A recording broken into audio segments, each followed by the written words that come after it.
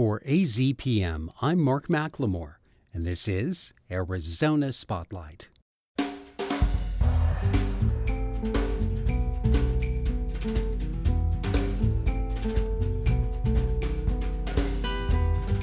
Coming up, meet three of the high school-age artists featured in an exhibition called Our Stories at the UA Museum of Art. A 21-year-old German man shares his first impressions of traveling in the United States. And journey deep into the 100-acre wood to meet a group of friends who call it their home as the play Pooh returns to the Scoundrel and Scamp Theatre. Those stories are next on Arizona Spotlight. High school, at its best, can be a journey of self-discovery. So too is becoming an artist. Deciding how one wants to express oneself requires reflection and reaction to the world around you. A new multimedia exhibition in Tucson gives space to the results of some young people's first forays into creating art, as Leah Britton discovers. The Our Stories exhibit at the University of Arizona Museum of Art showcases the work of several high school-aged artists with messages to share. I had the chance to talk to three of them about what this experience meant. As I entered the museum, I met Melissa Large, whose fashion sense reflected some of the stylistic elements in her work.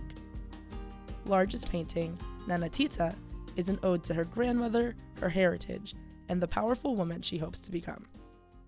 Hi, I'm Melissa Large. I'm a senior at South Point Catholic High School, and I'll be attending the U of A this fall. So my piece started for a Dia de los Muertos show at my school's gallery.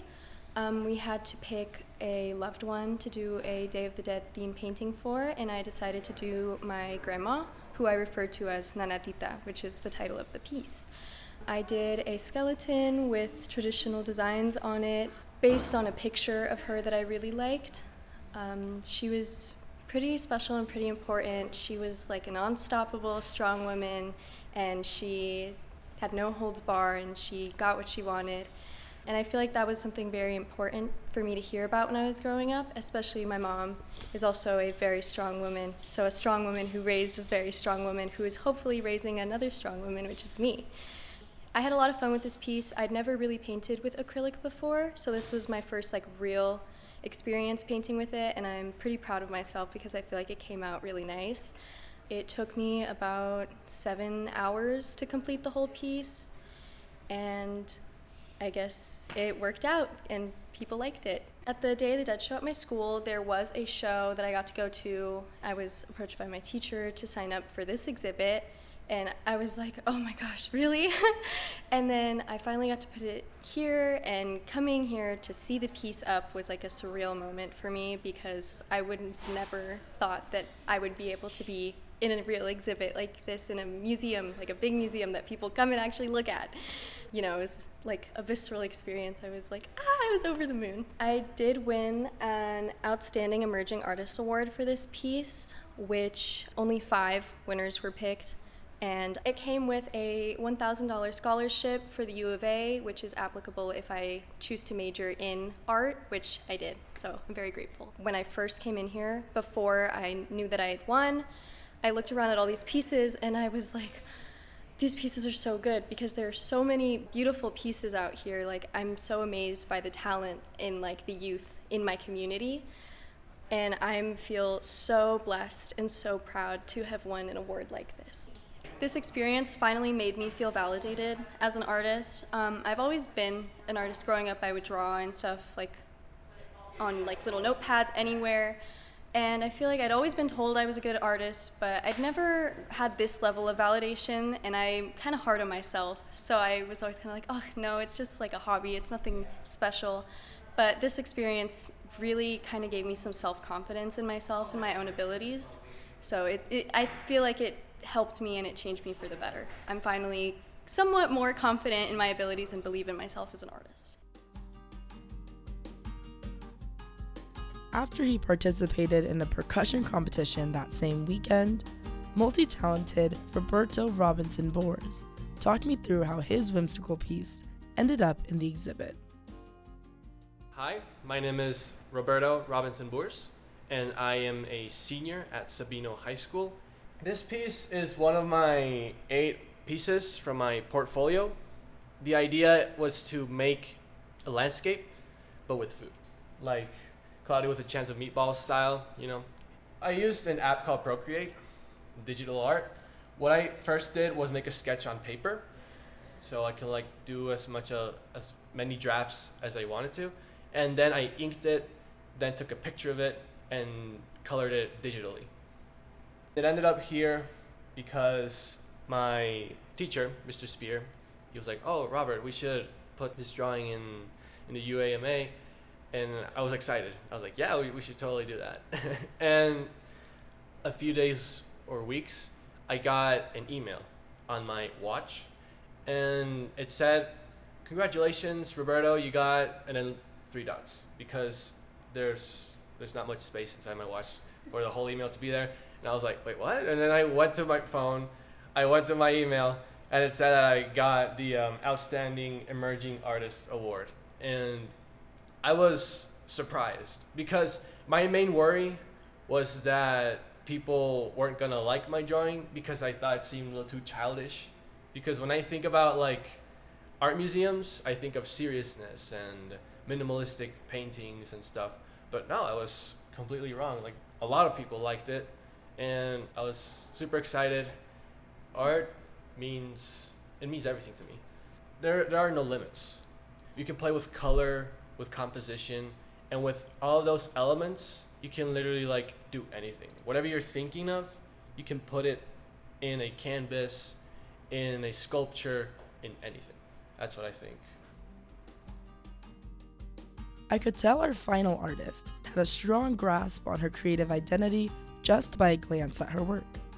Samantha Landeros, also known as Smana, received an honorable mention for her piece, Rightful Reclamation, that tells a story of a world beyond repair.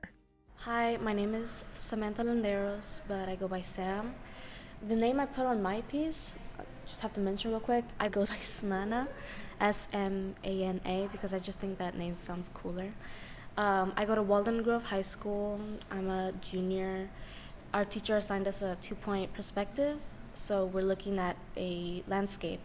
And I decided to make all these buildings, but there are these like alien life forms pretty much, but they're in the form of plants, so it's not any like animals or anything. It's strictly nature, but like alien kind of. And they're bursting out of these buildings and just reclaiming it as their own, because the buildings themselves also like have specific names on it. These all messed up polluting corporations that destroy and only take and don't give. And like I name drop a lot of them on here, like Chevron and like Nestle. These plants are like taking over, and they're having all this like prosperous kind of environment, and it looks completely different.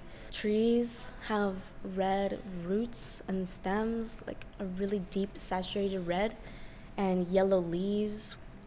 I wanted to be very clear and direct with saying that if we ever want to fix anything like this, like the pollution and all that, it might have to come to a point where we just let it be, you know, and just let someone else take over the reins, because we clearly don't know what we're doing.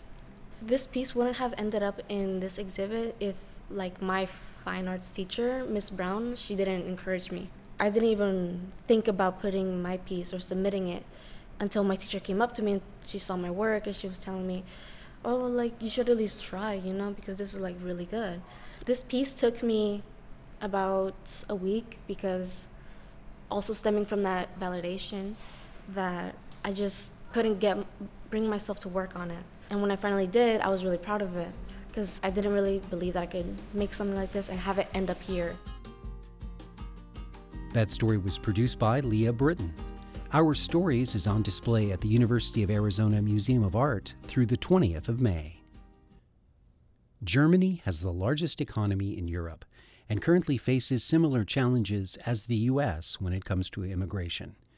Recently, Tony Paniagua talked with Malcolm Goitom, a 21-year-old university student from Germany who visited AZPM as part of the RIAS Berlin Commission. It's an exchange program for journalists that was founded in 1992. Malcolm Goitom, thank you so much for joining us. Yeah, thanks for having me. Please tell us a little bit about the RIAS Commission that brought you here to the United States and what made you apply. I was ever interested to go to America. It was my first time here, and I loved to get to know the culture here. And in Germany, we see a bunch of movies about America, but it was really nice to experience that here in person. And I heard about it actually over Eric. He's like a bit of the host of the program, and he told me to apply for it, and I did that, and yeah, I don't regret it. What cities did you visit, and when do you go back to Germany? We went to New York 1 week, and after that we stayed here in Tucson for 2 weeks, and now I am leaving at Friday.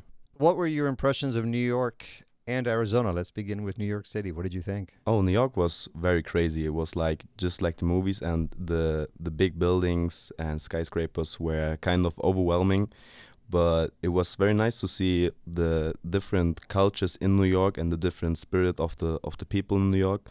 Because if you go to another borough, the people be very different, and that was very, very nice to experience. In Tucson, it was a whole different story. The people here are very, very nice. The weather is very great, and I love that. And I love the studying life here in America. It was just like I had imagined. And you are originally from Berlin. You were born in Berlin. Can you tell us about that experience and that city? Yeah, I've been born and raised in Berlin. I lived there for 21 years now. And Berlin is it's kind of like New York, but maybe a bit more smaller, and the people are maybe more kind. But it's very diverse in Berlin, so you got every ethnicity there. So you get to know the different cultures in Berlin, and I think that's very great. That's why I love the city, and I can't imagine to live somewhere else, I think. So I'm studying business administration right now with a special interest in journalism and media, and I want to get in my future life maybe in this marketing direction, advertising direction. I think that would be my thing, and so it's very nice to experience this media stuff right here, to get this knowledge for maybe my future job. Malcolm, there's a lot of talk here in the United States about immigration and, of course, lots of controversy, lots of different opinions about what should happen in this country. But Germany itself has been seeing a huge number of immigrants and refugees seeking asylum. You yourself have a varied ethnic background. Can you tell us about that, please, and how it has shaped your life? So my mother is from Eritrea, my father's from Germany. My mother came to Germany when she was 12 years, and for her it was very hard to get immigrated in Germany, because back in the days it was a bit harder, and the racism thing was more a thing than it is now. And she managed to get to know the language, and everybody who knows a bit about the German language, it's very hard to learn, and that's crazy. She managed to study there law, and she's now a lawyer for the German government. She learned the language, German. Yeah. She became an attorney, a lawyer, and now she's working for the government helping other immigrants. Yeah, that's true. It's just her passion, because she was a refugee on her own. And for me, I think the journey of my mother is very great. Personally, for me, she's my hero.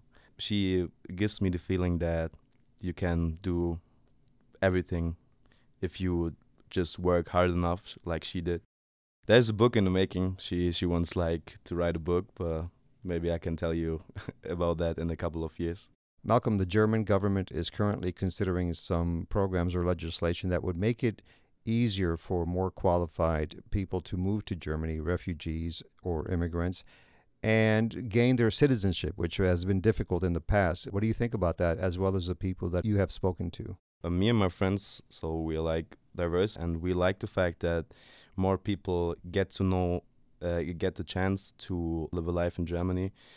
But especially on the east side in Germany, you hear very controversial things. I think it's becoming becoming too much, and that like the whole German culture is getting destroyed, which I think is not true.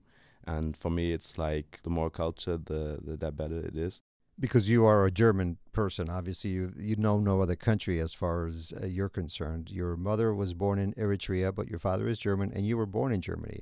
Yeah. What was your experience like growing up there? Obviously, I don't look like the typical German guy. So yeah, there have been some problems, but you never know. Do the people don't like you because of like your person, or do they don't like you because of your race or how you're looking? But there've been like things that people just come to me and start to speak with me like in English because they think I'm not from Germany. And that's like a bit of a problem, but especially in Berlin, it's not that. So I said it's very diverse there, so I've been not encountered with so many racism problems. But yeah, especially in the East, I think it's very hard for people like me. What are your impressions of this country, of what you have seen so far in the United States? I have to say, I feel like for me personally, it's a bit more dangerous than in Germany, just because of the gun law, because I know that everybody could carry a gun here, and that's not what we used to in Germany. We know that nobody's carrying a gun, and if there is an argument, nobody would maybe pull a gun on me, and I have the feeling that this could happen here, so I feel a bit more dangerous. But I love like the spirit of the people, and especially that they just so patriotic, which we don't have in Germany. In Germany, the people take more distance from their country. They don't love the country as the Americans, and I think that's a great thing that the Americans are so patriotic. Okay, and then moving forward in your professional and personal life, what do you hope to do next? What do you hope to be in 5 or 10 years? Oh, so yeah, like I said, I hope maybe like I can get a good job in marketing, or maybe I start my own business. You never know what is coming up to you.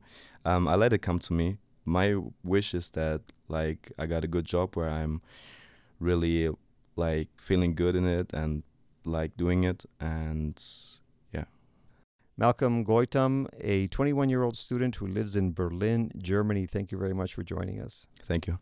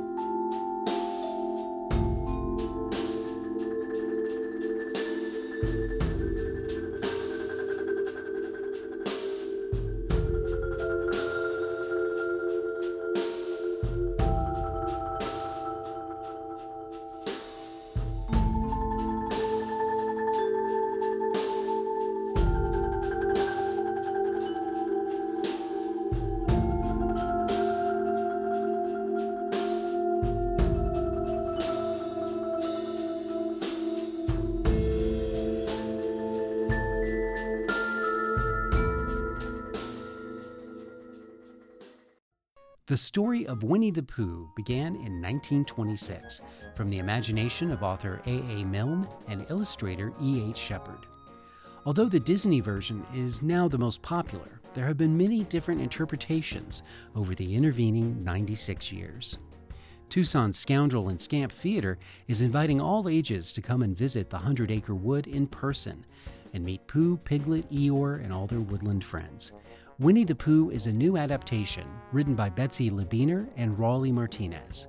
I got to fulfill a long-time wish to meet my childhood heroes last week when I visited Scoundrel and Scamp Theatre and sat on stage with the director and the cast, who were in full costume and makeup. Please introduce yourself for me.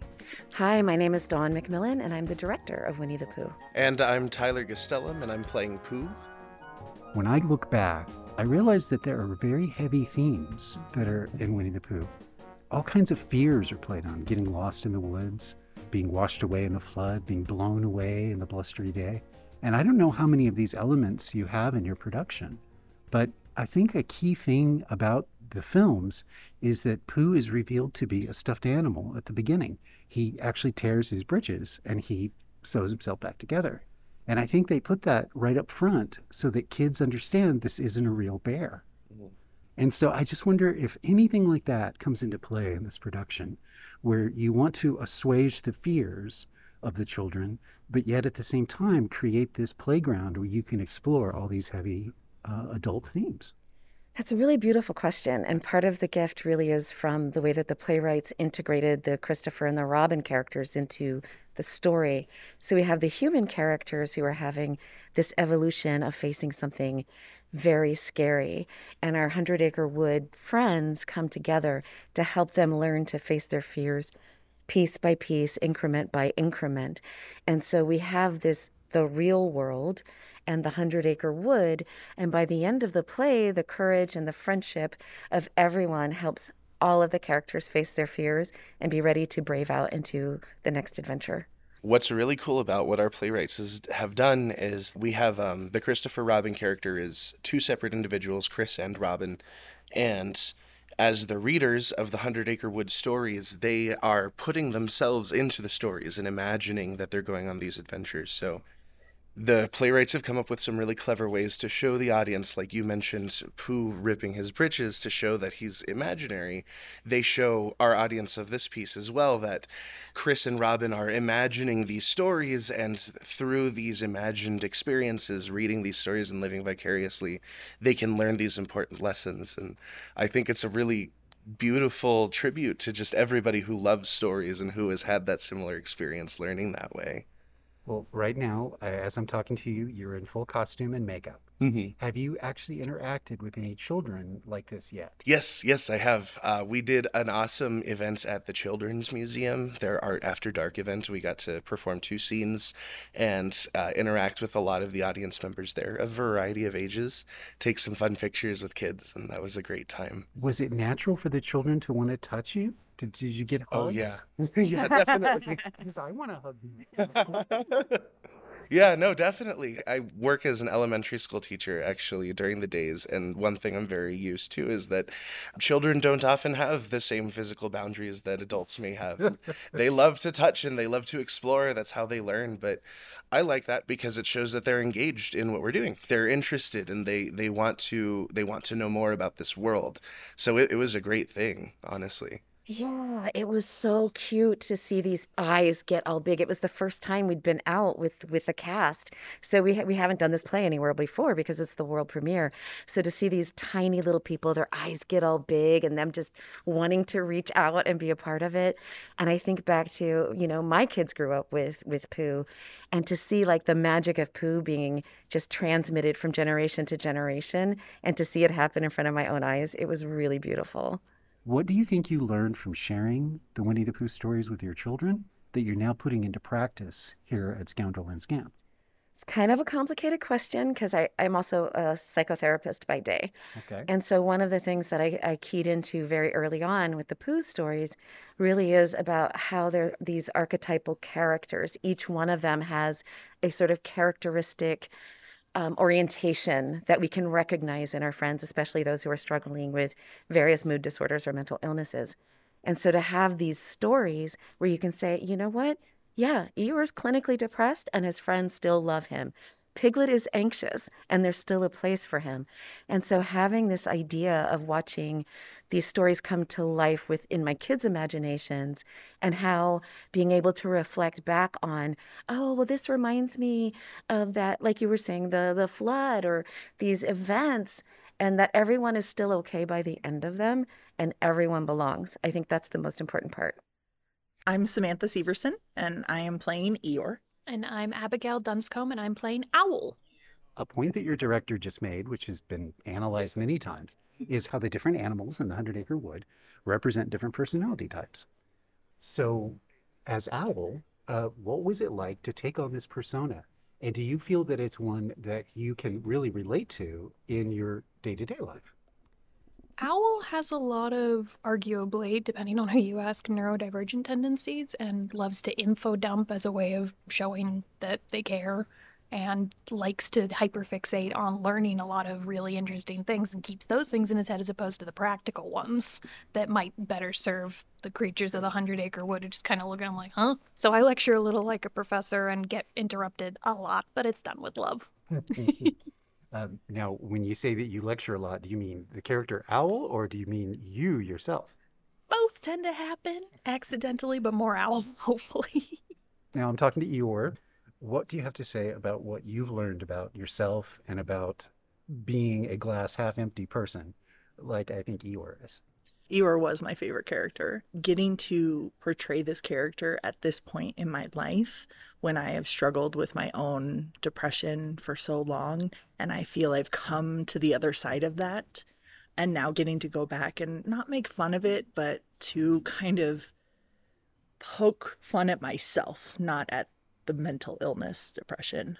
It's so gratifying to know that people are going to enjoy seeing Eeyore the way that I enjoy seeing Eeyore.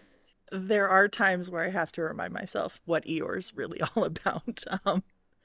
There's so much joy in this show that when you're on stage, it's contagious. And so it's so hard to remember that, you know, Eeyore is like dour, but really the most fun as everyone else. Yeah. Do you happen to have any scenes together? Is there any dialogue that the two of you could do right now? You're probably two of the most disparate characters. Mm-hmm. We are, and yet we end up kind of in a lot of little vignettes together, like the teaching words about being sad and depression. That one's fun, but it's completely nonverbal. Oh. Right. Hit me with that butter line. Butter really is the optimal counteragent to honey. You see, due to its being a semi-solid emulsion which melts down easily. If that's it, am I a semi-solid emulsion? That's hardly the only aspect. You know, the process of turning cream into butter actually dates back to... And then we get interrupted by Kanga because, of course, I'm going off on another tangent. My name is Tanisha Ray, and I'm playing Kanga. Carlisle Ellis, I'm playing Rabbit. When I was auditioning for this, I just started thinking about what the animal rabbits are like. They're the sort of the ultimate prey. Oddly enough, I had like 4 or 5 rabbits who were hanging out in my yard at the time, so I was able to watch them. They're just on alert all the time. They have to be very aware of their environment and very self-protective. I have all that in myself, of course. So I think of Kanga as unconditional love. Mm-hmm. She's the character that all the other characters can always turn to. I feel for her that she's an embodiment of love. And I even noticed while playing her that my interactions with other people have started to change.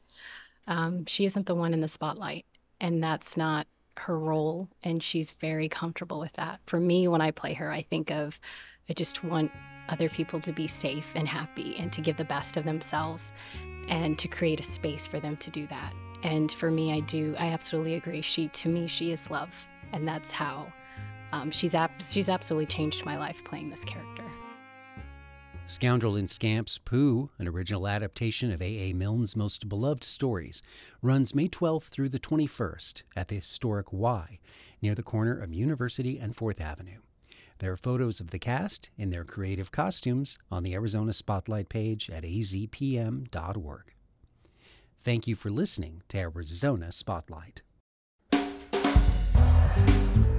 This show is a production of AZPM. The music is by Calexico. The production engineer is Jim Blackwood. The assistant producer is Leah Britton. I'm producer and host Mark McLemore. Arizona Public Media's original programming is made possible in part by the Community Service Grant from the Corporation for Public Broadcasting.